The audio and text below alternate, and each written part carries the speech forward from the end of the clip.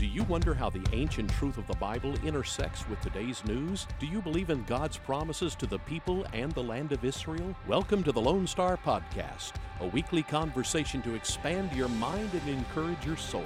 Our hosts live in the two Lone Star states, Rabbi Lipman in Israel and Pastor Trey in Texas. This podcast is your opportunity to learn the truth about the God of Israel from two people who love Israel. Please follow us on Twitter at Lone Star Podcast to learn when new weekly episodes are ready. You ready to be encouraged? Please join Rabbi Lipman and Pastor Trey Graham.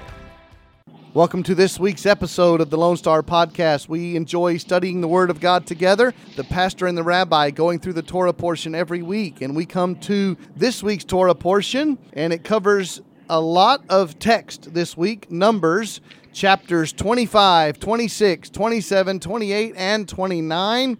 And it's called in Hebrew Pinchas, the name of a person. Your English Bible in the book of Numbers might call him Phineas.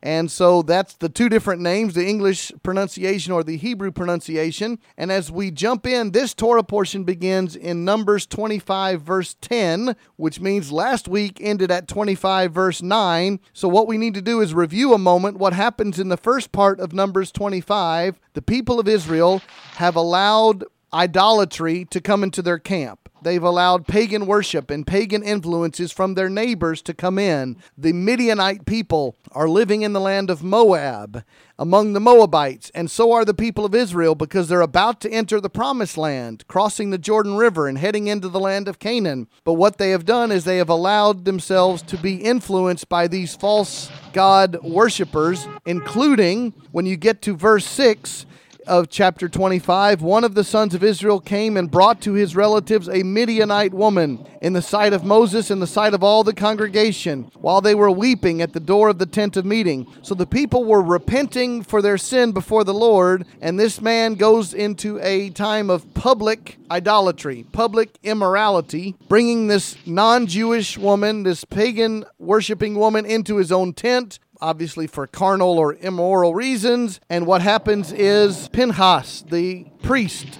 the grandson of Aaron, son of Eleazar, goes, grabs his spear, kills the man and the woman inside the tent, and brings judgment on him for his sin. So now we get into this week's portion, verse 10. The Lord spoke to Moses and said, Pinchas, the son of Eleazar, has turned away my wrath from the sons of Israel, and that he was jealous with my jealousy among them, so that I did not destroy the sons of Israel in my jealousy. Behold, I give him my covenant of peace, and it shall be for him and his descendants after him a covenant of a perpetual priesthood, because he was jealous for his God and made atonement for the sons of Israel. So what we see for historical reasons is that solidifies the priestly line through the family tree of Aaron to Eleazar to Pinchas, like Abraham, Isaac, and Jacob.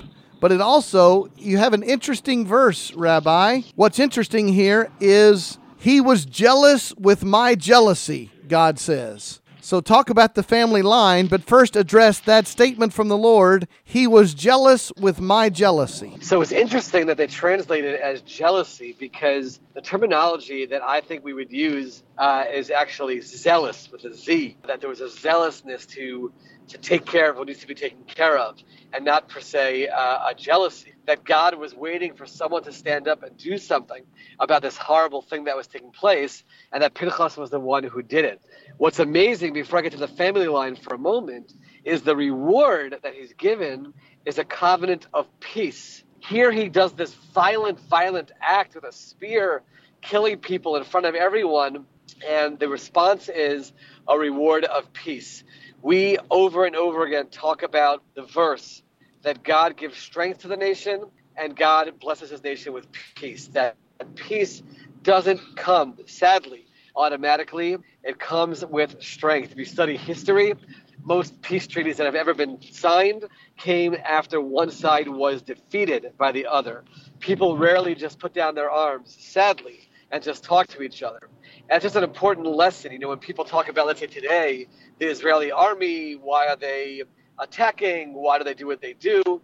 And of course, we're defending ourselves, but we also recognize that the only way we can accomplish peace is if we defeat those who destroy us. We defeated Egypt in war, and that led to peace. We defeated Jordan in war, and that led to peace. And you see over here, Pinchas defeating the evil, doing an act which is violent and sadly having to use a weapon.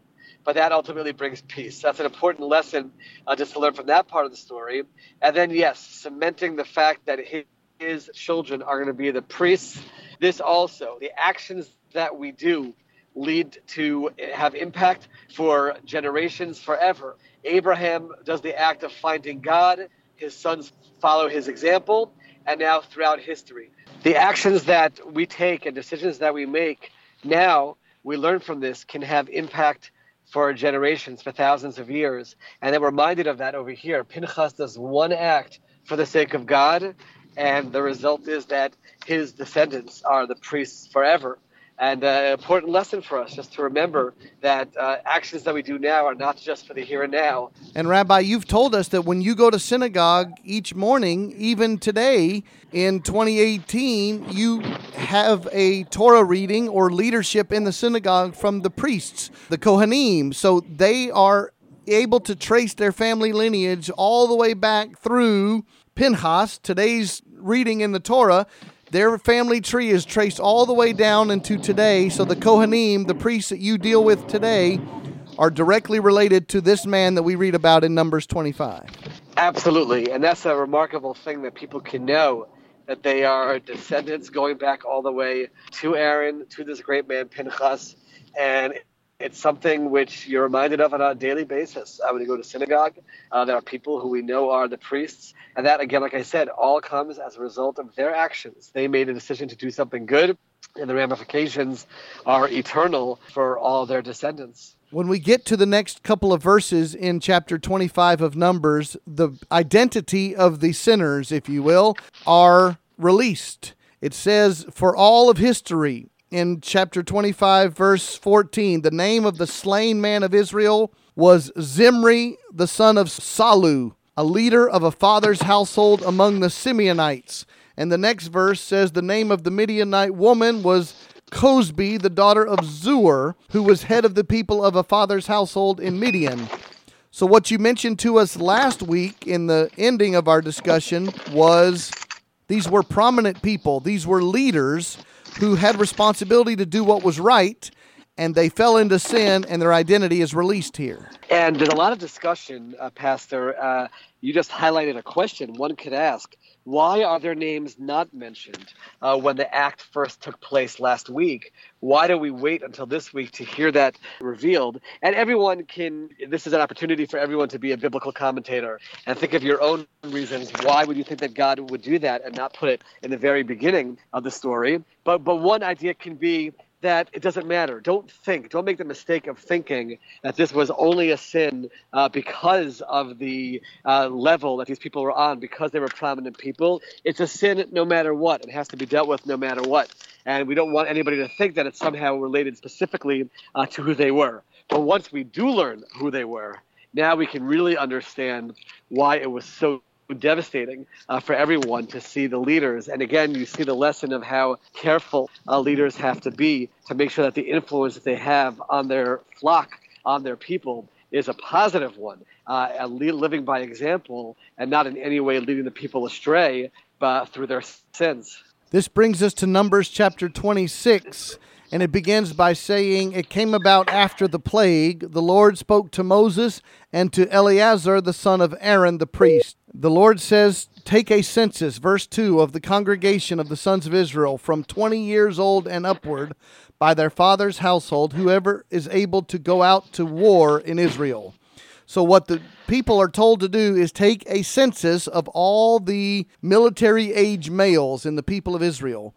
And this is very similar to what happened at the beginning of the book of Numbers when the Lord had them take a census, and that's why we call this the book of Numbers. They're giving a count of how many people are there, but this is a new count because, remember, the older generation was given the punishment that they had to die out. They would not be allowed to enter the promised land. And so what we see at the end of all of the counting, you go through chapter 26 and it goes through all the tribes and all the different families, and it tells all the names and all the numbers of how many military age men were in this battle preparation and able to serve in the military. And what you get all the way down at the end of chapter 26, verse 51, those who were numbered of the sons of Israel were 601,730. And if you go back 38 years to chapter 1, verse 46 of Numbers, the total was 603,550. So in round numbers, in 38 years, you've lost 2,000 military age males, from 603,000 down to 601,000. And some could argue that staying about flat is okay. Others would say, no, that is a demonstration of the curse, because the Lord said, be fruitful and multiply. So they should have increased where they've actually decreased slightly, another sign of judgment of the people for their unfaithfulness and the cause of the wandering for 40 years in the wilderness. Absolutely. And you do see, they were told that their numbers are that these people are going to be killed out, that the nation is, the young people specifically will go into the next land.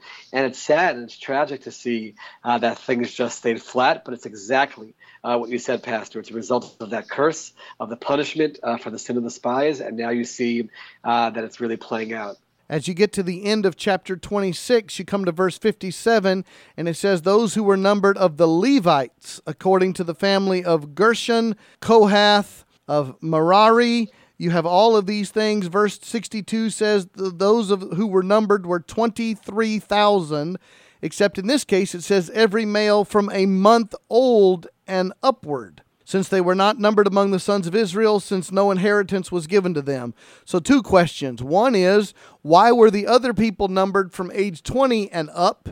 Here the priests were numbered, or the Levites specifically, from 1 month of age and up. Why that? And then talk again about what we've discussed before, how the Levites were not given territory as an inheritance. Yeah, so the census of the people, the broader tribes, was really a preparation for military.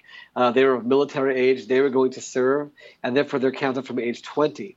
The census of the Levites, the idea is that the Levites begin their service, so to speak, the moment they're born. They're the people of the temple, of the sanctuary, of the Mishkan, and they begin their service immediately, begin training and learning how to do that. So they start from a much early, even though they start serving perhaps actually in the temple or the tabernacle at a later age, they have to be prepared at a younger age, and the training begins immediately, and they're sort of drafted, so to speak, into God's army of spiritual service at the earliest of ages. And then talk about their not receiving land as an inheritance. Yes, and part of that training is to learn to be, you're not in a family where your father is going out and working the field and bringing home crops where you own land. They did not. There were specific cities that were designated for them. They did not own their property, and the people of Israel supported them through tithes and through other gifts that they would give to them.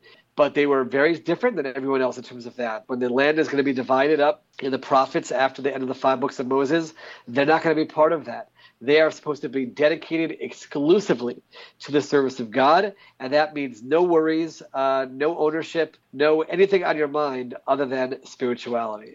This brings us to Numbers chapter 27, and a quite interesting answer from the Lord to a really practical problem, and that is, who would inherit property, or who would inherit land?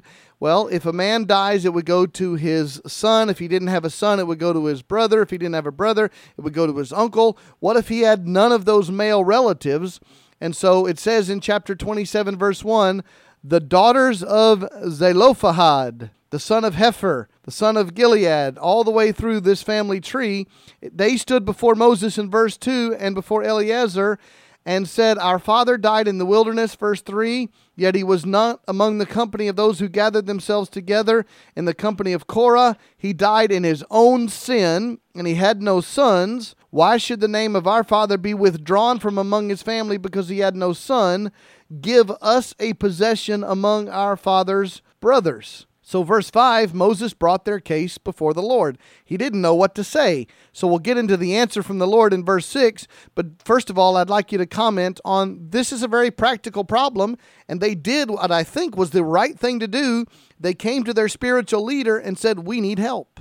It's a very beautiful idea when you really think about it. And you see that they had such a passion for the land of Israel that they're not going to sit back and say, we're not going to be part of this. They so desperately wanted that connection.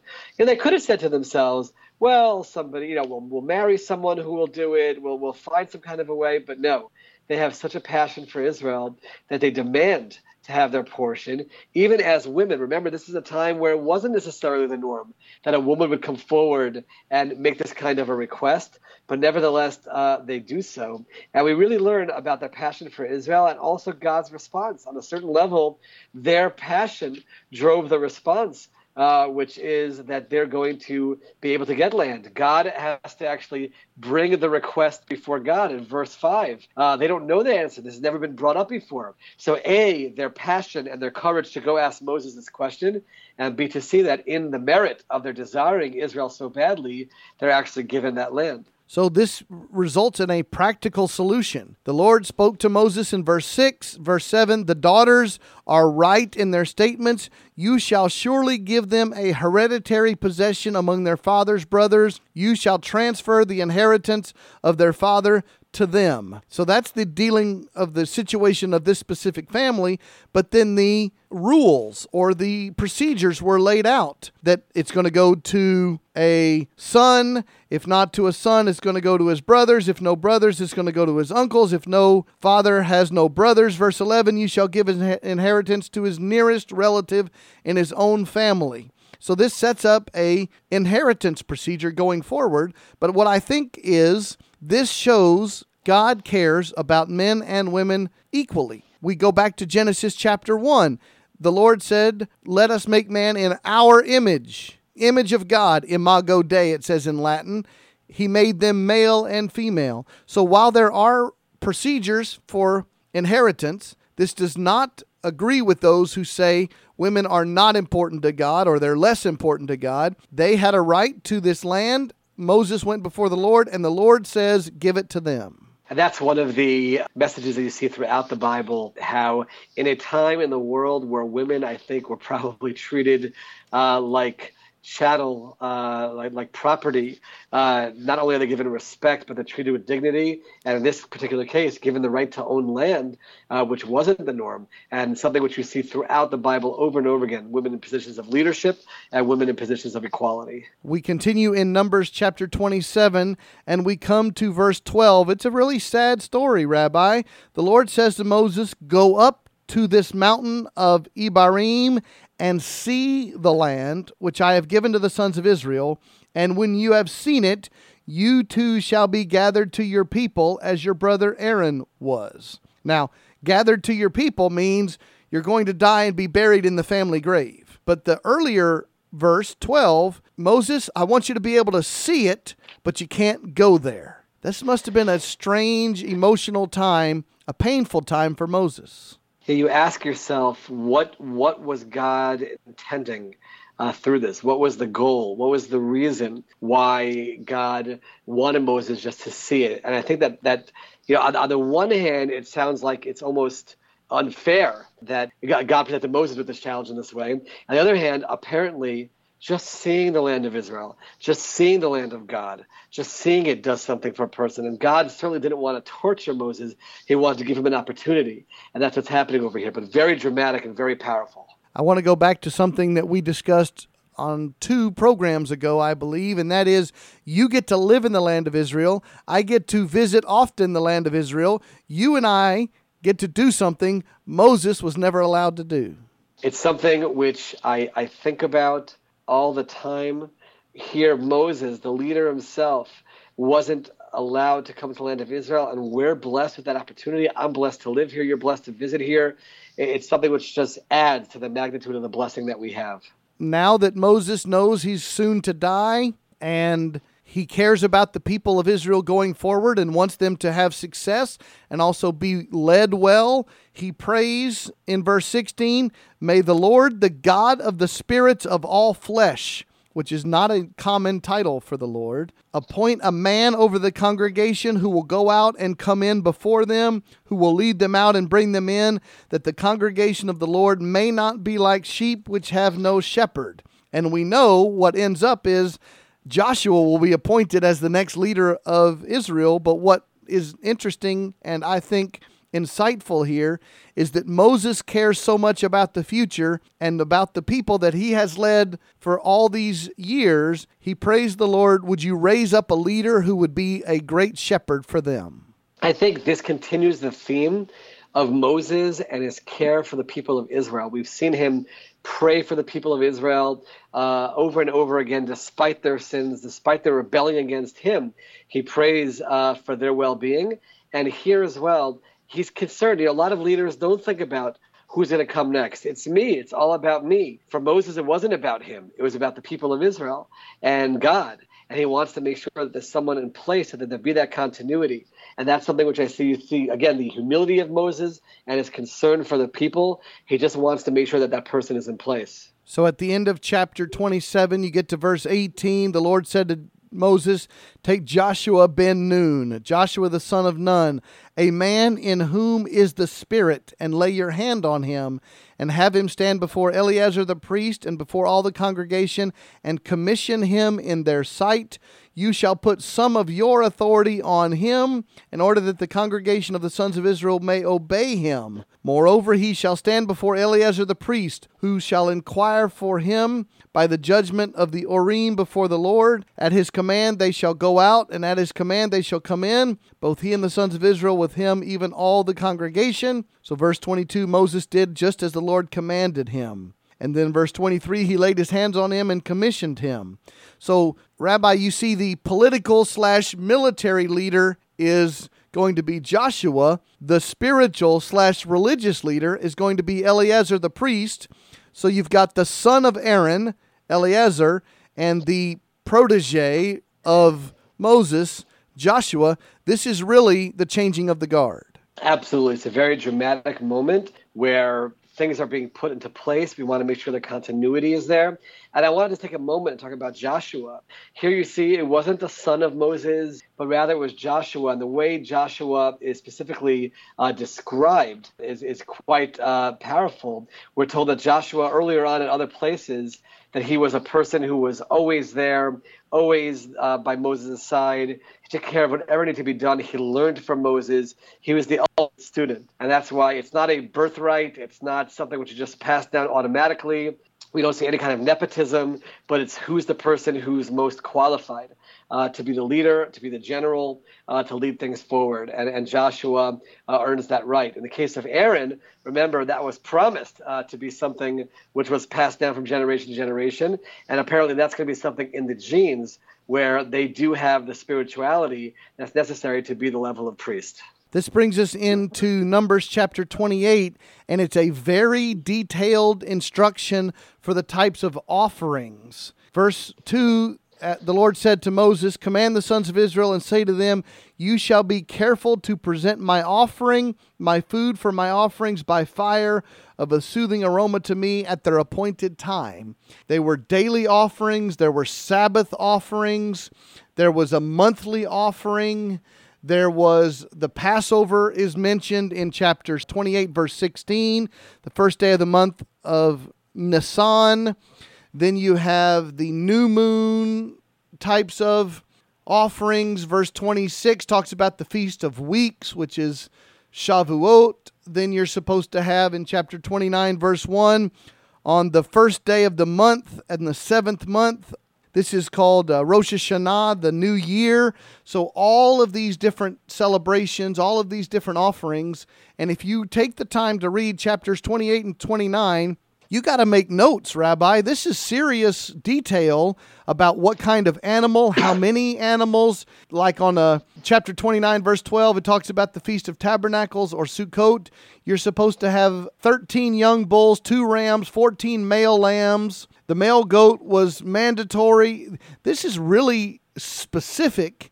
And to be obedient to the Lord, you have to be very careful here. Absolutely. And remember, most of these commands regarding the sacrifices were for the temple or the sanctuary, the Mishkan, and that's for the Kohanim. That's for the priests and the Levites to be involved with. So it wasn't something we today, because we don't have a temple, we read these verses on the specific holidays to remind ourselves of what they had to be. But yes, very technical, very detailed. It had to be done the right way. Going back to your question about the Levites being counted and talked about from the age of 1 month old, they had to learn this. They had to know this. It goes back to that time of being trained properly to make sure that everything is done properly. So before we finish this discussion, let's ask you as the Jewish people, you do not have a temple. You do not have a tabernacle any longer. You do not engage in animal sacrifice because there's no altar. We as Christians need to understand the scriptures and what does it mean today for Jews and Christians to bring an offering to the Lord. Now, most people think that's giving money to the church or to the synagogue, and that's part of it, is giving money from the Lord that he gave to us to his ministry work. But what lessons can we take today from these very specific instructions about types of animals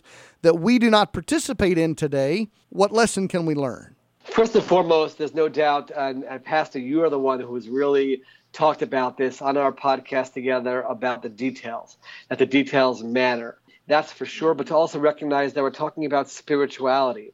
And when it comes to spirituality, we as limited human beings don't necessarily understand how it all works. But God is telling us how it works. The same God who made our souls, the same God who made our body is telling us this is what you need to do in order to be spiritual. This is what you need to do in order to connect. And we have to see that and remember that. And remember that we can never veer from that. Even if we can't perform the actual sacrifices, there are other things that we can do. Today, we do things in our faith to remember what was done in the times of the holidays, even though we can't do the sacrifices. And we learn about it, and we talk about it, and we read the verse. But most importantly, the idea of obedience, the details, and recognizing that if this is what God said needs to be done, and that's a lesson which we can apply in our times as well. If God is saying this is how you reach spirituality, this is how you reach godliness, then we have to be people who do that. And we come to the very last couple of verses here in Numbers 29 as we end this week's Torah portion. You shall present these to the Lord at your appointed times. Verse 40, Moses spoke to the sons of Israel in accordance with all that the Lord had commanded Moses. I think the lesson here is, even if we can't understand what it is that we're to do exactly or why we are to do it, we are to best understand to our abilities what God has asked us to do, how he's told us to serve him, and then we do it completely, we do it willingly, we do it cheerfully, and we try to serve God to the best of our abilities simply because he is worthy of our worship. We live in times, Pastor, where both of us know how many things are pulling us away from that worship and pulling us away from seeing the clarity of God. And I think that sitting down together as we do on a weekly basis and seeing the messages that we've seen from this portion make us recognize how critical it is that we learn the lessons from this portion, follow the details, make ourselves worthy of his worship, as you say it. And I think that as long as we continue to do so, we will, with God's help, be worthy of that worship. This concludes our weekly discussion of the Torah portion this week called Pinchas, Numbers chapters 25, 26, 27, 28, and 29. A lot of text this week. Rabbi, I always enjoy studying the Word of God together. We learn better how to worship the Lord, and I want to say Shabbat Shalom to you and your family. Thank you. Shabbat Shalom to you and to all the listeners. Thank you for joining us for the Lone Star Podcast. Follow us on Twitter at Lone Star Podcast to learn when new episodes are ready. Please join Rabbi Dov Lipman and Pastor Trey Graham next time to expand your mind and encourage your soul. May the Lord bless you and draw you to himself this week.